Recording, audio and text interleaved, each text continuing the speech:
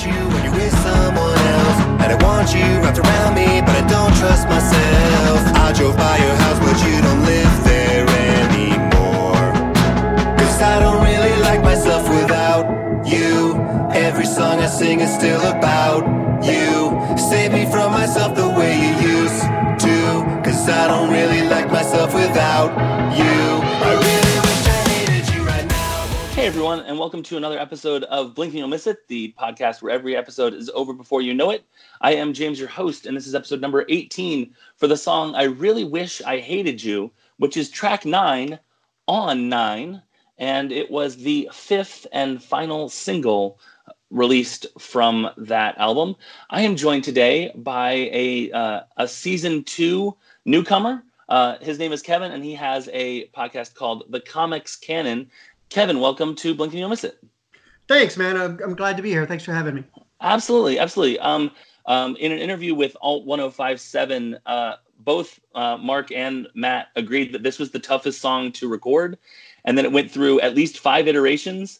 Kevin, what are your thoughts, and what do you think about this song?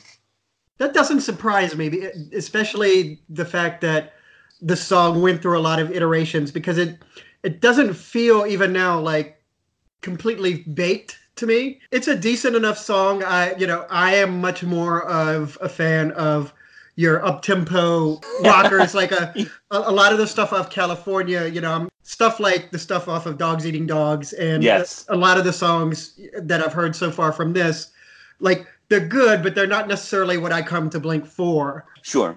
So, like, you've talked, I'm sure, about the fact that Mark was kind of dealing with some depression, like in the build up to this album, and I'm a little familiar with that subject, and also like I really like kind of the ambiguity of the darkness of some of the lyrics, like save me from myself the way you used to, because I don't really like myself without you. You're like talking about the idea of just not really being happy in your own skin and needing someone else's kind of approval and validation. Yeah.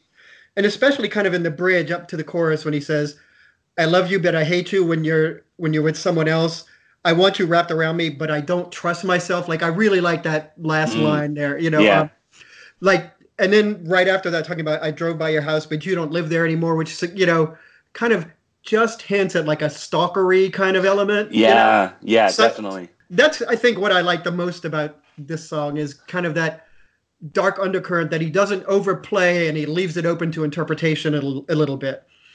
Yeah, I really like the lyrics a lot. Basically, I saw that basically it started off as a very, very soft song, and they didn't really like that. So then they like kicked it all the way over to the other side and had like a really, really hard rocking song, and they didn't really feel that was right either.